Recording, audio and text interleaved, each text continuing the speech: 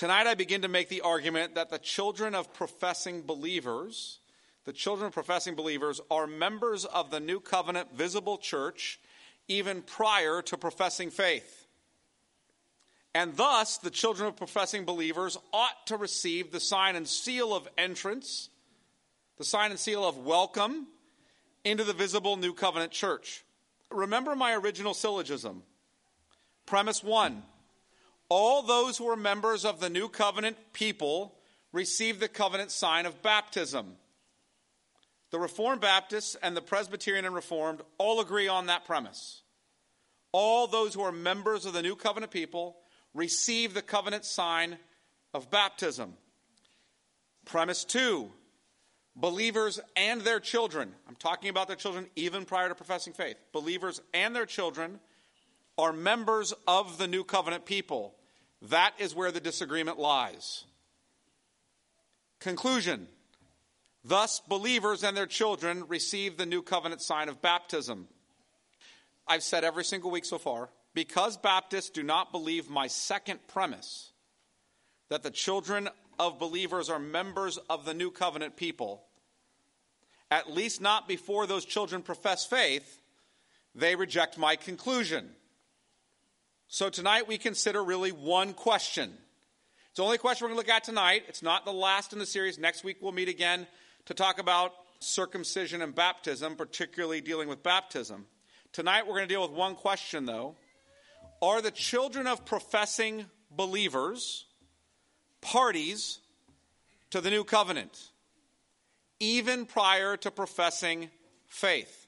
Are the children of professing believers parties to the New Covenant? In other words, does the New Testament teach that children are members of the New Covenant, visible church, parties to the New Covenant, by virtue of, listen to this, by virtue of their parents being professing believers?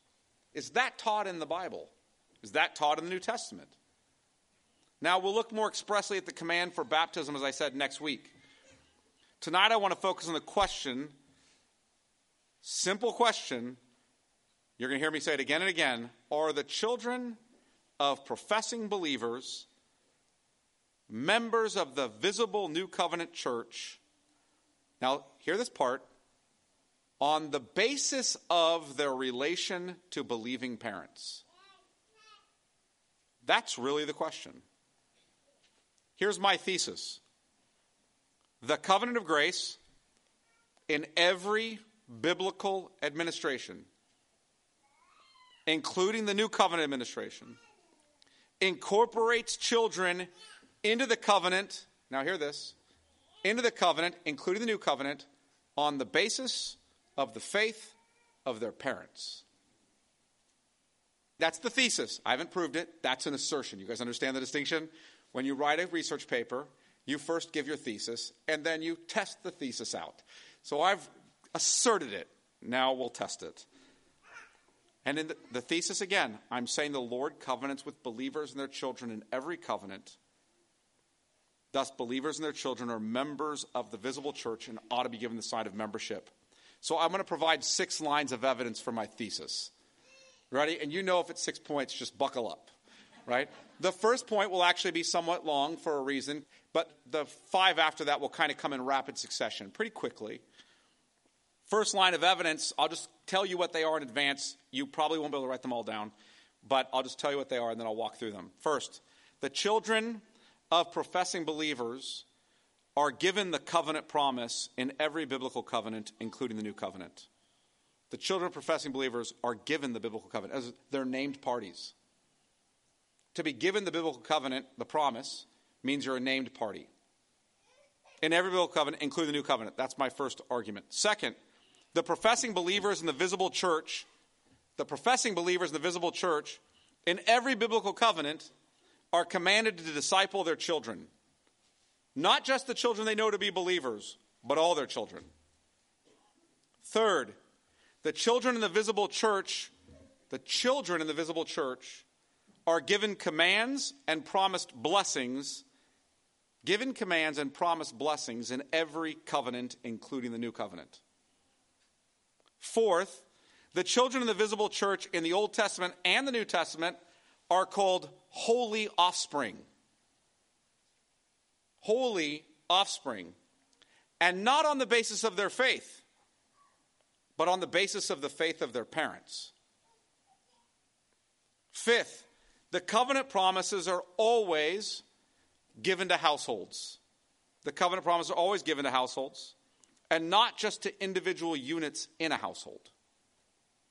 And sixth, the Son of God incarnate, our Lord Jesus Christ, includes the children of professing believers in the covenant people and blesses them in the same manner as the Old Testament does, due to their relation to their believing parents, not due to their own faith. So let's briefly consider each of those lines of evidence. At this point, there are 6 assertions. So let's see if they actually become biblically based evidence. First, the children of professing believers are given the covenant promise in every biblical covenant, including the new covenant. I'm going to spend the most time here. I'm saying they're shown to be parties, given the promise. What I'm arguing here is about who makes up covenant parties. We say parties, we mean the people involved in the covenant. So when you have a husband and a wife, or a bride and a groom who are in a marriage, making a marriage covenant, when you're at the wedding and they make a covenant, the bride and the groom are the 2 parties to that covenant. It's a mutual agreement made between the 2 of them with vows and the signs, etc., etc. When we talk about parties, I'm saying that there's the parties of God, you and your children. That's what I'm arguing, that those are the parties. Believers and their children are parties to every biblical covenant. The covenants are always between God and the believer and his children. We see that pattern in every covenant. Now, I'm not going to exhaust all the evidence. You guys already know this about me. I'm going to say less than I want to and more than I should. So that's what I'm going to continue to do. I've made a few selections to demonstrate this. Let's just start with the very first covenantal promise. You don't need to turn to these because I'll have you turn to 2 passages in this section for sake of time. Listen to Genesis 3:15. I will put enmity between you and the woman, and between your offspring and her offspring. He shall bruise your head, and you shall bruise his heel. In this mother promise, we see the beginning of the pattern in the covenant of grace. In the curse upon the serpent which promises the second Adam, the Messiah, we see the offspring of the woman being included. Not just the offspring singular, that is there, but the offspring plural. Both Christ and his people are included. The Lord is not dealing with Adam and Eve merely as individuals. The Lord is dealing with them and their children, even before they have them. They understood that. You can see that pattern in Genesis 4 and 5. But let's move forward for the sake of time. Genesis 6:18. God says to Noah, I will establish my covenant with you, and you shall come into the ark, you, your sons, your wife, and your sons' wives with you. The Lord confirms the covenant he'd made in Genesis 3:15 with Noah, and that covenant includes Noah's family. His wife and children, and even their wives, come into the ark with him. That's because they're all members of his household. Now, their households didn't work like ours in quite the same way. We are like, hey, husband, wife, and the kids. The parents, they can live somewhere else, right? Okay, you understand? That is not how their households were. They were all in a household, like they might have not all lived in the exact same dwelling, but as a family in the same land together, under the patriarch, in this case, Noah. They're all included because they're members of the household, not because they're believers. That becomes clear with Ham. But we'll come back to that. For now, I want to establish that Noah's children were included in the blessings Noah received. Listen to Genesis 9:1. And God blessed Noah and his sons and said to them, be fruitful and multiply and fill the earth. Did you hear that? God blessed Noah and his sons. Note that Noah was righteous. Noah offered an atoning sacrifice, One of Noah's 3 sons is wicked. But the Lord incorporates his children into the blessing. In case that's not clear enough, listen to Genesis 9:8. Then God said to Noah and to his sons with him, behold, I establish my covenant with you and your offspring after you, your children, after you, your seed. All right, let's move to Abraham so we can kind of move quickly. I could demonstrate this pattern in Genesis 12, Genesis 15, Genesis 17, and Genesis 22. I'm just going to look at Genesis 17 for the sake of time, for which you say amen. Look at Genesis 17, verse 4. I'll have you look at this text. Now, I'm not going to do a deep dive on the exegesis here of Genesis 17 because you all know that's coming. We just dealt with Genesis 13 this morning and we're on our way. Verse 4. As God speaks to Abraham, behold, my covenant is with you, and you shall be the father of a multitude of nations. No longer shall your name be called Abram, but your name shall be Abraham, for I have made you the father of a multitude of nations. Remember, this brings us back to Genesis 12:3. You're going to be a blessing to all the families of the earth. It's going to be all the families of the earth will be blessed in Abraham, particularly Genesis 12:7 and Abraham's offspring. Verse 6, I will make you exceedingly fruitful, which is, by the way, God keeping the command of Genesis 1:28 in Abraham's life. I'll make you exceedingly fruitful, and I will make you into nations, and kings shall come from you. And I will establish my covenant between me and you and your offspring or your children after you. Are you guys noticing a pattern? Throughout their generations for an everlasting covenant, to be God to you and to your offspring or your children after you. And I will give to you and to your offspring or your children after you the land of your sojournings, all the land of Canaan, for an everlasting possession, and I will be your singular Abraham's God? No, their God. Now, this incorporates Isaac, who hasn't even been born yet. I could multiply a number of examples of this in the rest of the Pentateuch, but let's just cut to the end of the Pentateuch again for the sake of time. Listen to Deuteronomy 29:29. Deuteronomy 29:29, which is going to refer to the whole of the Torah, the first 5 books, the Pentateuch, first 5 books of the Old Testament, and specifically the Mosaic covenant, or the Old Covenant. Now listen, the secret things belong to the Lord our God. In other words, the things that God has not revealed in Scripture belong to him. What's going to happen tomorrow? What's going to happen tonight? That's his business. He doesn't tell us that. That's his business. What belongs to us? But the things that are revealed belong to us and to our children forever, that we may do all the words of this law. The law, the Mosaic covenant, the things revealed in the whole Torah belong to us and to our children forever. And in the Davidic covenant, that continues. It's in Genesis 3:15, it's in Noah, it's in Abraham, it's in Moses, it's in David. The Davidic covenant is with David and his offspring. David even sings about this reality. Listen to what David says in Psalm 103, verse 17 and 18. But the steadfast love of the Lord is from everlasting to everlasting on those who fear him, and his righteousness to children's children, to those who keep his covenant and remember to do his commandments. Now, why is God's steadfast love? That's his covenantal love. His covenantal love, not only on those who fear him, and his righteousness not only on those who fear him, but on their children.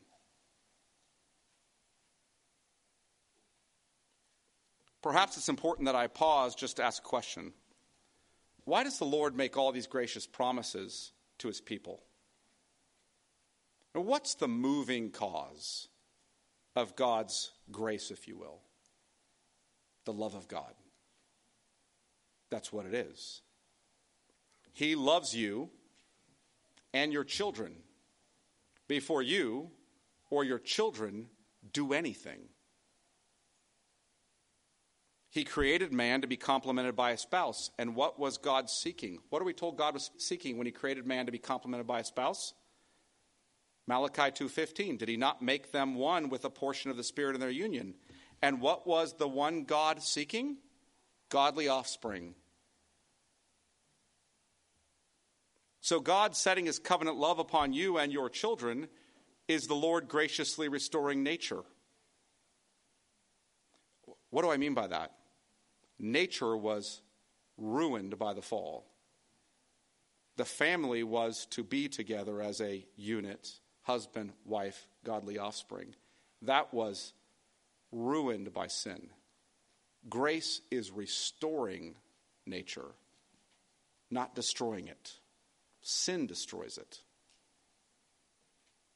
So he graciously covenants with you and your children. Let me say this. The Bible grounds God's gracious covenant to you and your children in his love for you and your children over and over and over again. This is given as the ground for why, even in their exile for wickedness, the Lord will renew and restore his people through a new covenant. And that's where we're moving now, the new covenant. Even in their wickedness, in exile, he's going to restore them. Why? Isaiah 54:8, in overflowing anger for a moment, I hid my face from you. That's speaking about the exile. But with everlasting love, I will have compassion on you, says the Lord God, your Redeemer. He's going to go on in Isaiah 54:13 and talk about the fact that the Father himself will teach your children. Your children. Jeremiah 31:3, I have loved you with an everlasting love. Therefore, I have continued my faithfulness to you. And he's going to go on in Jeremiah 32 and talk about his commitment to be good to your children. In both of these contexts, the Lord goes on to make promises to you and to your children. Now, to establish the new covenant also has the same covenant parties. Let me give a couple of new covenant passages in the Old Testament and then look to the New Testament. The new covenant was prophesied in the Old Testament first. Look at Jeremiah 32. I'll have you look there. Jeremiah 32 and verse 36.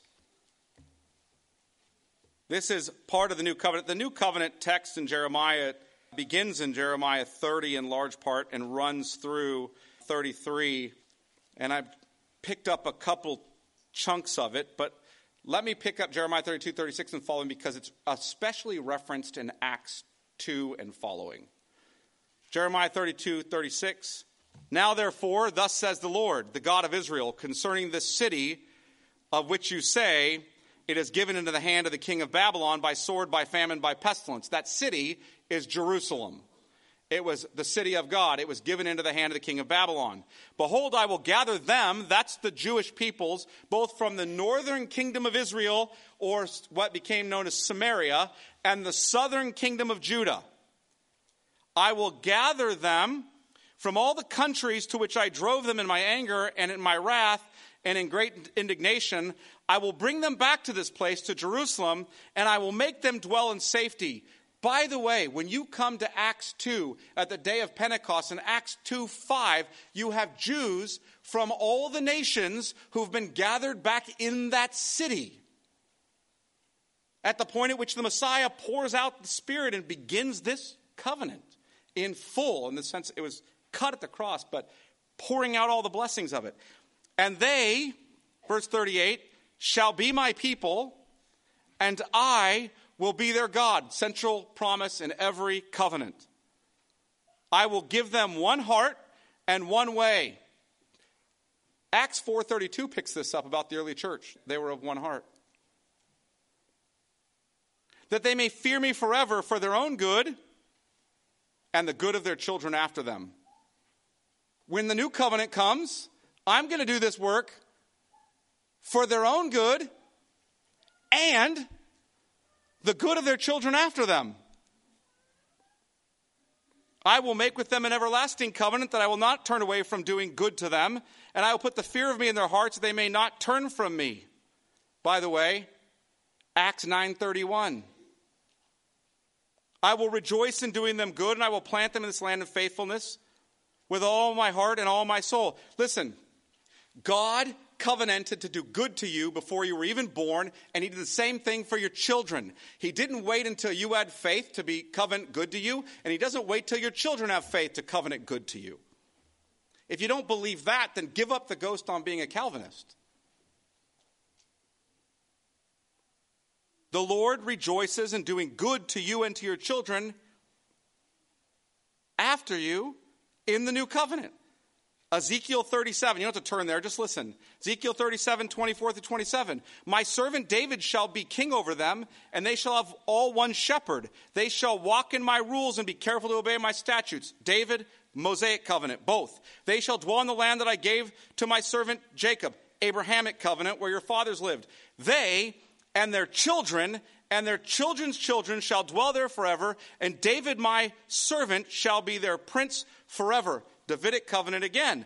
I will make a covenant of peace with them. That's the new covenant. It shall be an everlasting covenant with them, and I will set them in their land and multiply them, and will set my sanctuary in their midst forever. My dwelling place will be with them, and I will be their God, and they shall be my people. Then the nations will know that I am the Lord who sanctifies Israel, when my sanctuary is in their midst forevermore. Now, I don't have time to deep dive on these texts, but I want you to see the same, I just want you to pay attention to the same repeated pattern. When God makes covenant promises to people, he always includes their children as parties to the covenant, even in the new covenant. The new covenant, like every biblical covenant before it, includes the children of professing believers as parties. That is obvious in the prophets. But we can see this is the case in Acts 2 as well. In Acts 2, we read about Pentecost, the pouring out of the Holy Spirit. In this passage, we hear Peter speak about how Christ has risen. Remember, Christ came, Christ ministered, Christ was crucified, Christ rose again from the dead. You guys remember Peter preaching all of this? Christ rose again from the dead. Christ ascended to heaven. You guys remember Peter preaching all of that to the Jews at Pentecost. And we hear Peter speaking about that, how Christ poured out the promised Holy Spirit. Now listen, Jesus said in Luke 24:49, and behold, I am sending the promise of my Father upon you. I'm sending the promise of my Father upon you, but stay in the city until you're clothed with power from on high. The promise of my Father is the Holy Spirit. That's the promise. The promised Holy Spirit is being poured out in the baptism of Jesus. Look at Acts 1 and verse 5. Jesus is teaching for 40 days and 40 nights before his ascension, after his resurrection. Verse 4, we'll just read verse 4 and 5. And while staying with them, he ordered them not to depart from Jerusalem, but to wait for the promise of the Father. Remember the promise of the Father in Luke 24:49.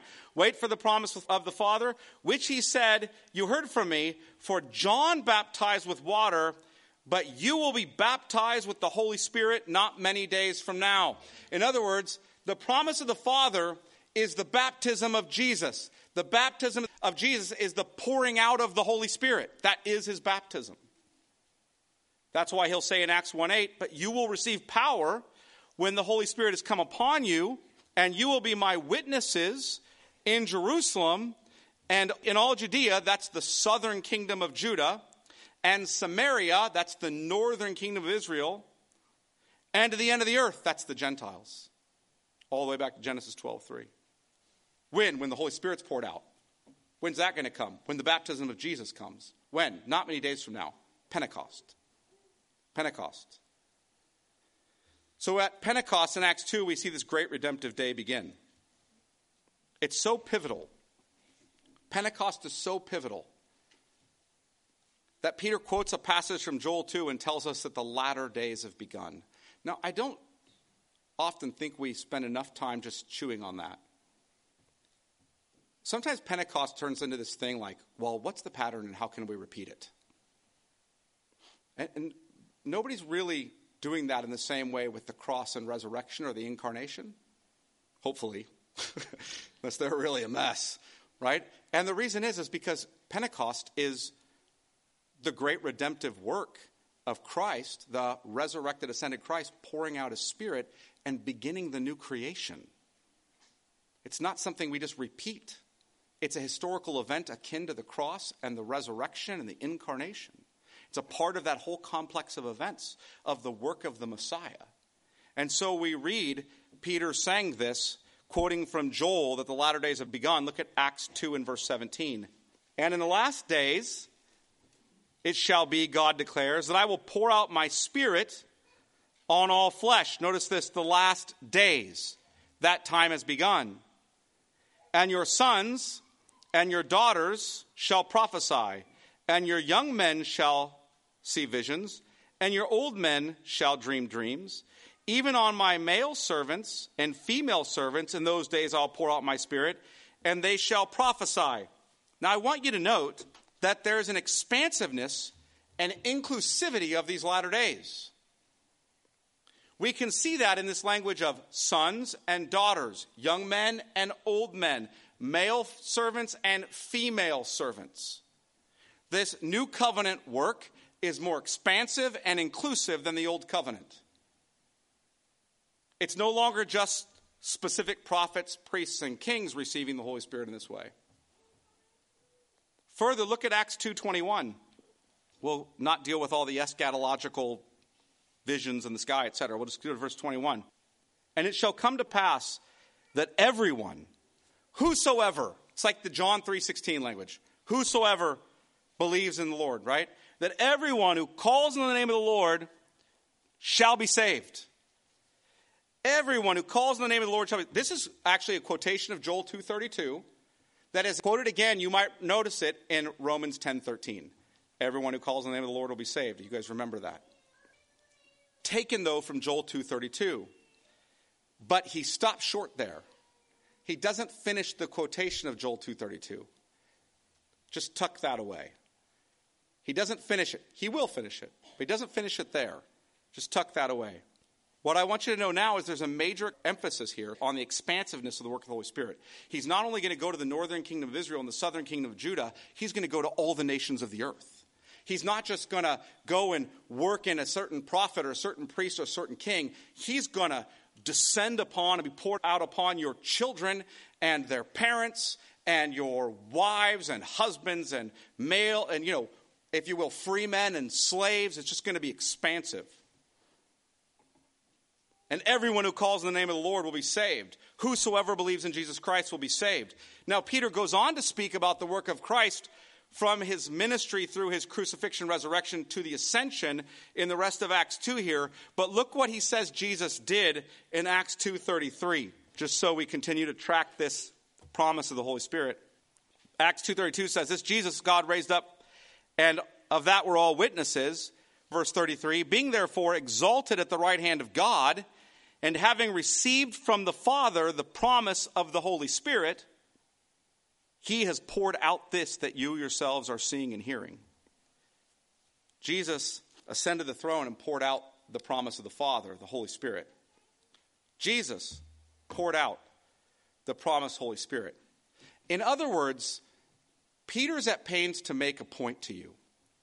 Jesus is the Messiah, the Spirit-anointed Messiah, the second Adam, the Savior, the seed of the woman, the offspring of Abraham, the Davidic king, the Danielic son of man, the Son of God who sits upon God's holy hill and rules the nations with a rod of iron, the eternal priest king, the one for whom they've waited. And he is so much better than the first Adam.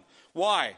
Thus it is written, 1 Corinthians 15:45, the first Adam became a living being, because God breathed life into him, but the last Adam became a life-giving spirit.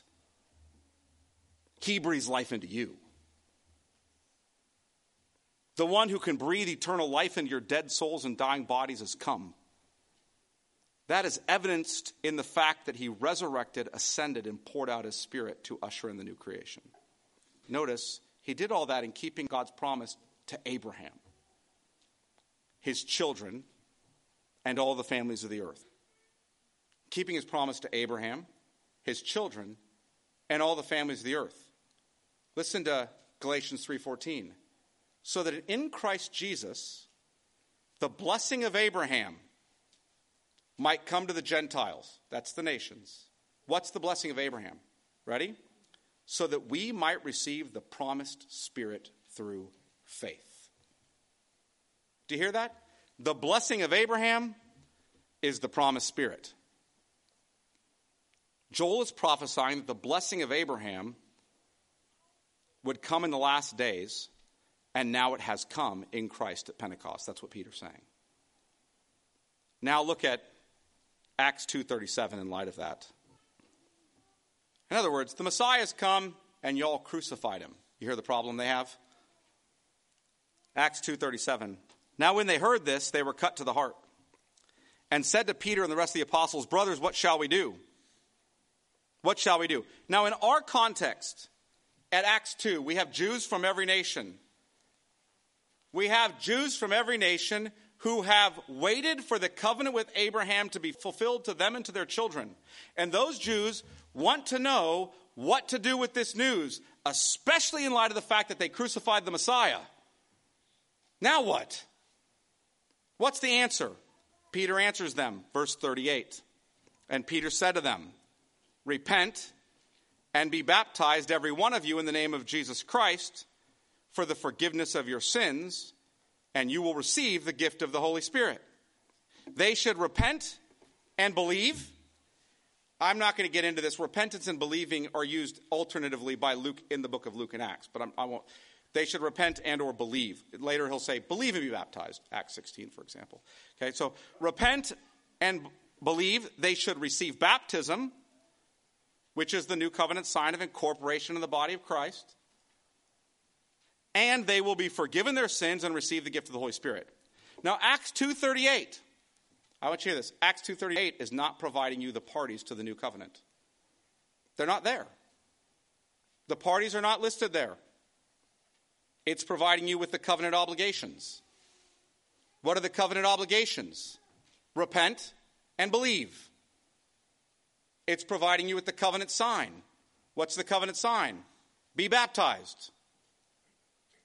It's providing you with the covenant rewards. What are the covenant rewards? Forgiveness of sins and the gift of the Holy Spirit. Further, you cannot read Acts 2:38 as providing you with the necessary logical order of events. At least not if you want it to comport with the rest of Scripture. Why?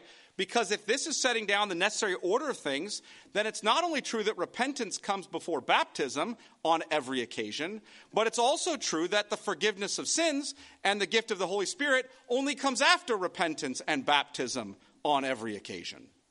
It argues too much, is what I'm saying. You will find later that they receive the Holy Spirit before they're baptized. They believe and nothing's said about baptism at all, and they're forgiven of their sins. However, we know from Luke and Acts that this order is often reversed, right? We know it is. Sometimes this way, sometimes other way. So Acts 2:38 is not telling you who the parties of the covenant are.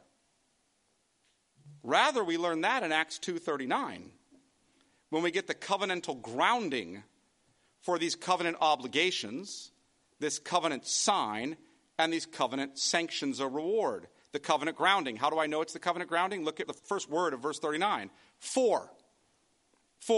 Here's the grounding. You know why all this is be true? If you repent and are baptized, you'll receive these rewards. In other words, if you fulfill the covenant obligation, if you take the covenant sign, you receive these rewards of forgiveness of sins and the gift of the Holy Spirit. You know why I know that? For what? The promise. What promise? Well, the promise of the Father. That's clear. From Luke 24:49, the promised Holy Spirit. The promise given to Abraham that the nations will be blessed by the pouring out of the Spirit from the Messiah. That's abundantly clear. For the promise. The promise to Abraham. The promise to Abraham and to his children and to the Gentile nations. The promise to Abraham. For the promise is for you and for your children and for all who are far off. That is the Gentiles. Ephesians 2, you can find that. Isaiah 57. Now notice this. Everyone whom the Lord our God calls to himself. Sovereign grace. This is mimicking the language we see in Genesis 17 in the covenant with Abraham. It's talking about the covenant with Abraham, and it's using the exact same party language. Exact same language of the covenant parties. The covenant promise is to you and to your children. Now, what did that original audience hear? After 2,000 plus years of hearing that their children are covenant parties, what did they hear? The audience standing there that day, what did they hear? Did they hear that their children are now excluded from the covenant? Did they hear that the new covenant is better because it's only for you and not for your children? My argument here is further secured by the inclusion of the phrase, "and all who are far off."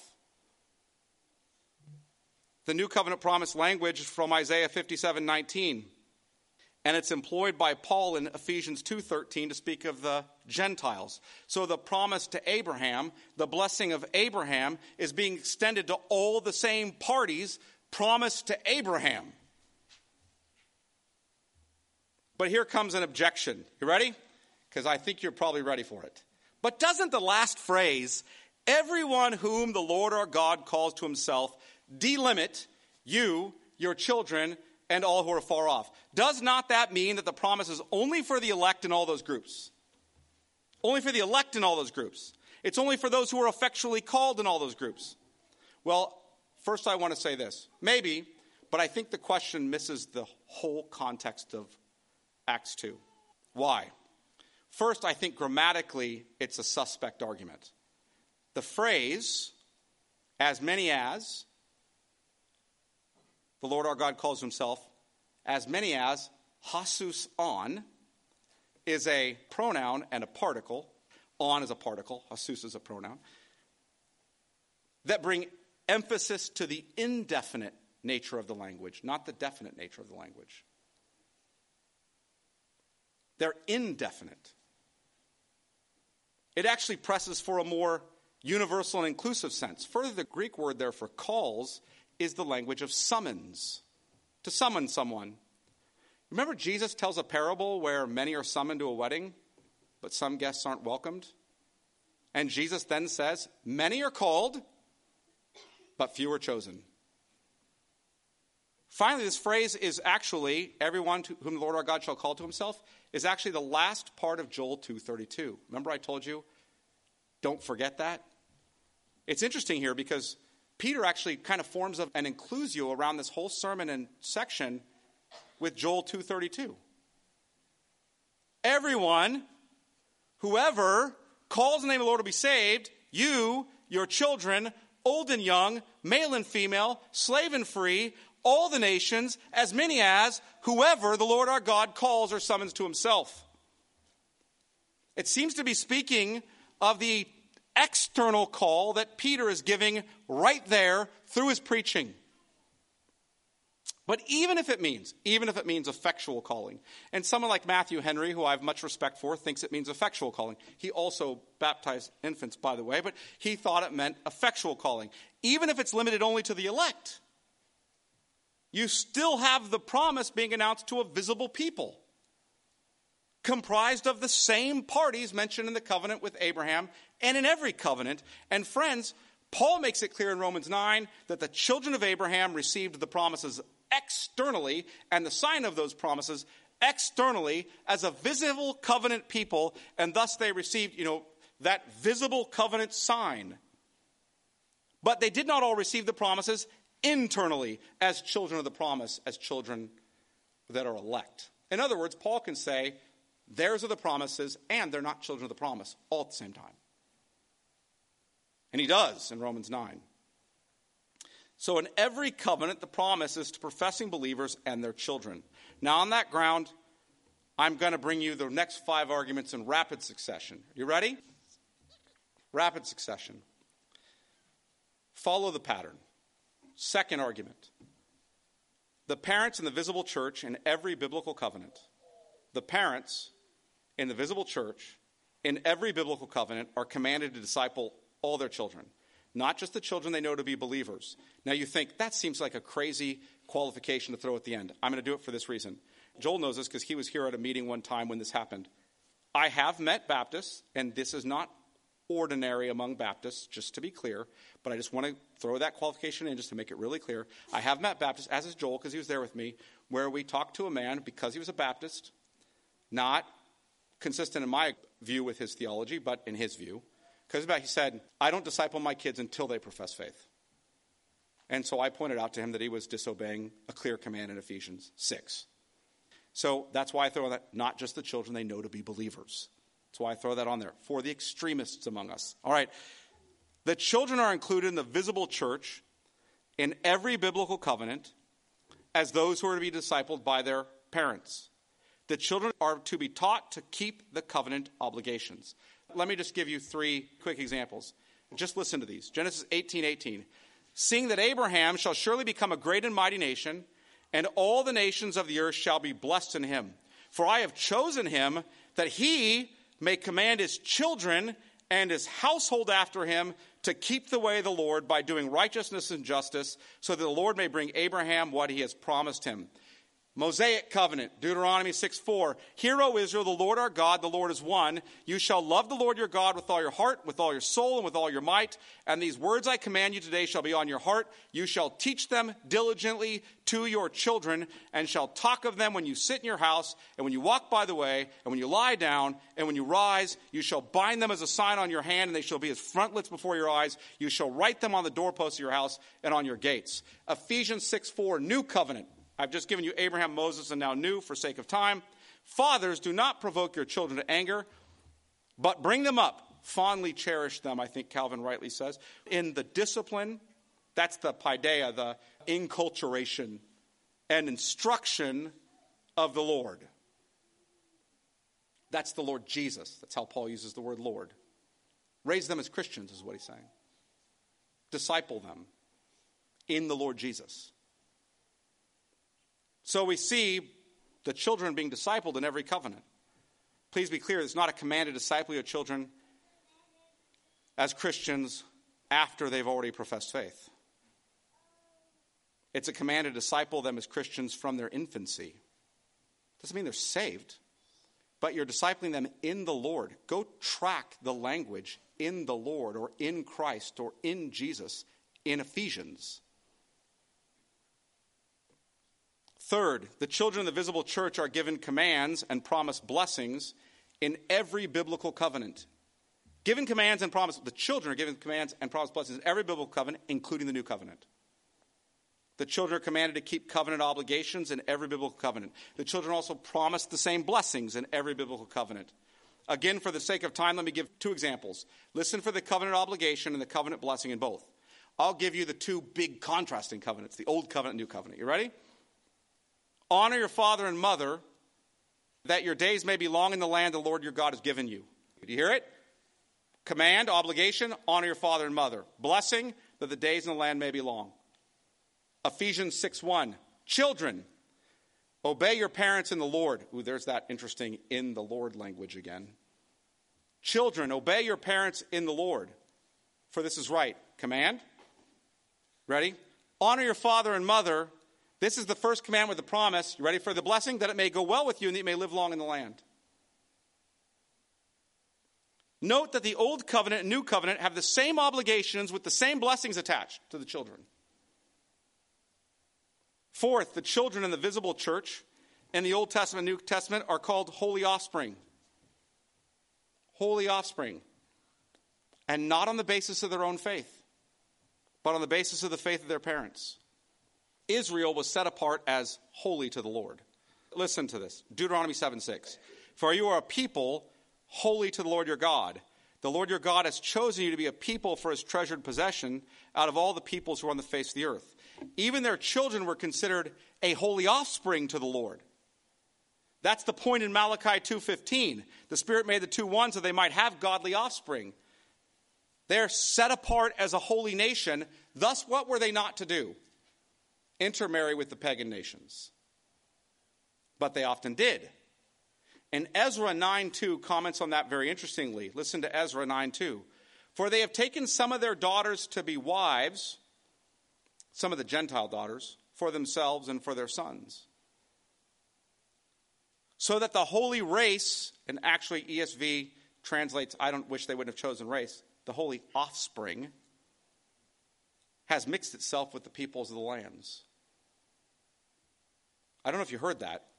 The holy offspring has mixed itself with people of the land. In other words, the children of Israel, the visible church of the Old Testament, were holy or set apart or consecrated with their parents.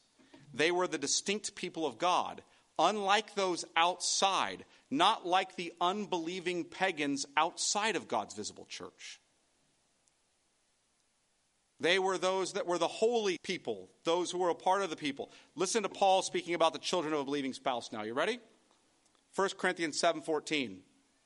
For the unbelieving husband is made holy because of his wife, because of her faith.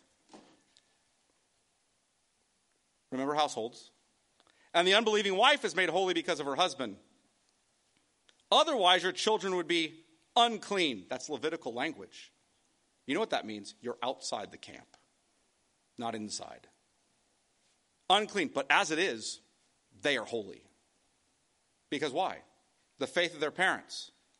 The point is not that all your children are elect or saved, just as that was not the point in the Old Testament.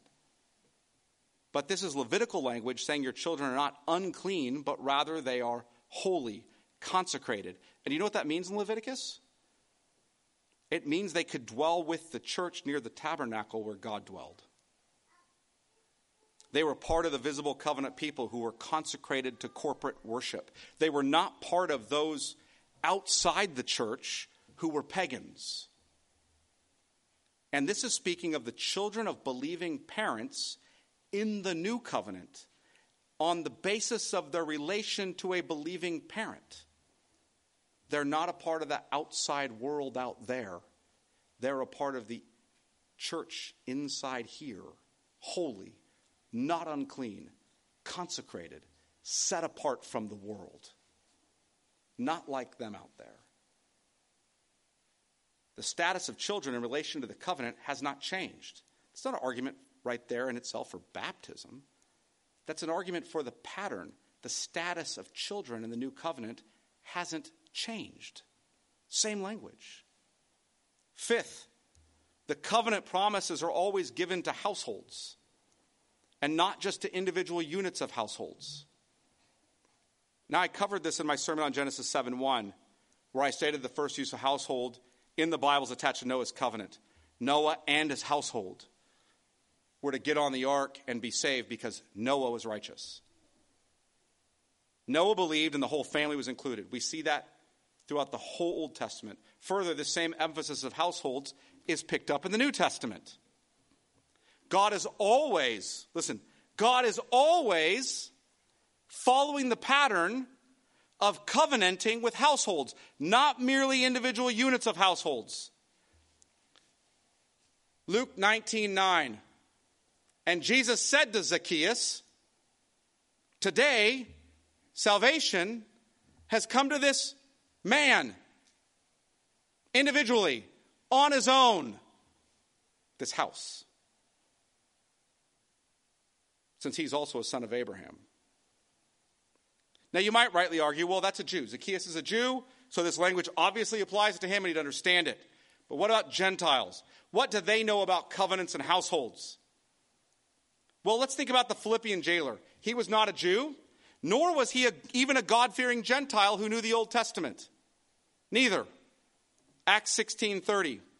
Then he brought them out and said, Sirs, what must I do to be saved? And they said, believe in the Lord Jesus, and you will be saved, you and you alone. You and your household. Further, we see again and again that whole households are baptized. Friends, I don't need to prove the makeup of every one of those households. We don't even know in some cases, in order to demonstrate that the same biblical pattern of the same covenant parties holds in every biblical covenant. Without exception. Don't miss the forest for the trees. There's a whole forest of biblical data. Don't miss it for the little tree here, little tree there. Finally, 6, the Son of God incarnate included the children of professing believers in the covenant people and blessings in the same manner, in the covenant people and blessings in the same manner as we see in the Old Testament. Listen, due to their relation to believing parents, not due to their own faith. Not due to their own faith. What did Jesus do when those following him brought their children to him? Look at Matthew 19, verse 13. It's important here you understand what I'm establishing. The incarnate Son of God's inclusion of children in covenant blessings.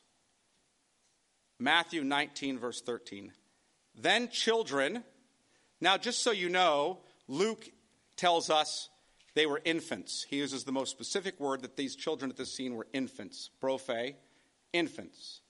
So then children, then infants, were brought to him that he might lay his hands on them and pray. The disciples rebuked the people.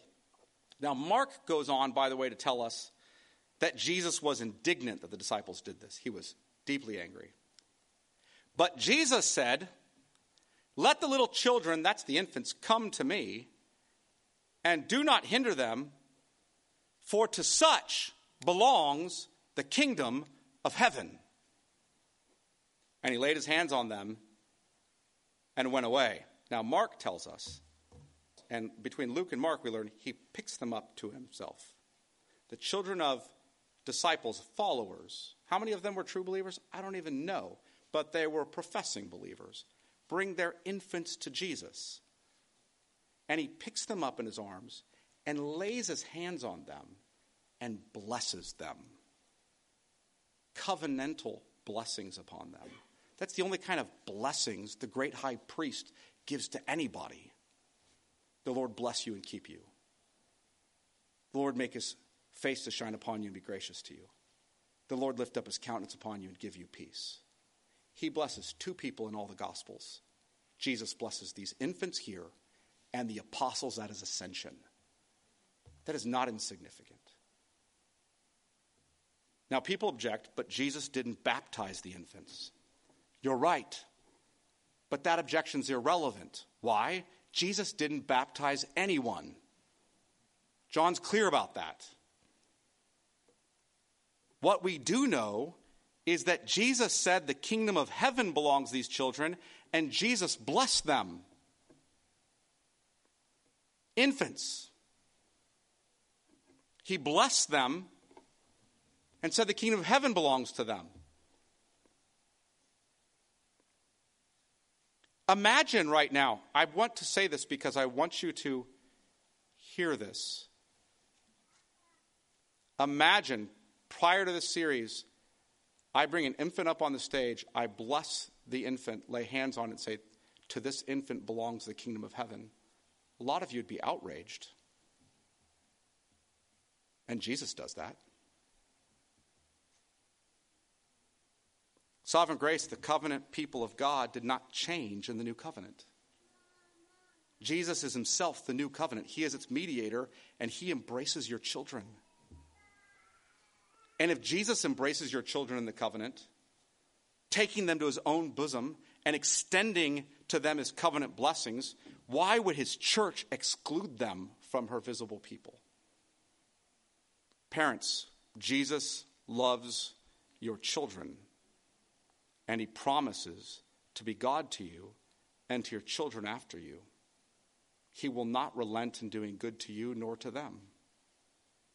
He is the same Christ with the same promise to the same people. He is the same yesterday, today, and forever. You should take heart in that and pray accordingly. You should go to the Lord with your children and say, give them to me in salvation. Make good the promises you've given in their lives. You should say the same thing about your wayward adult children. Keep your promises to be good to them, to save them. Take heart in that. Pray accordingly. Ask the Lord to keep his promises to your children. Next week we'll consider whether all this means there's a command to then baptize the children of believers. Is there a command to then baptize those children? We'll look at that next week. Let me pray. Father, we ask that you would help us to see the everlasting loving kindness that you've extended to us and to our children after us, to all the nations, though we don't deserve any of it. You have made promises. You have been gracious and kind to a sinful, wayward people. We pray that you would bless all the children of our church with the gift of salvation, that they would all look to your Son. We ask you to save them, to make good your word in their lives. We ask that we would, as a people, continue in the face of even disagreement to love one another, be patient with one another, be kind to one another, and exalt your Son, the Lord of grace. In Jesus' name, amen.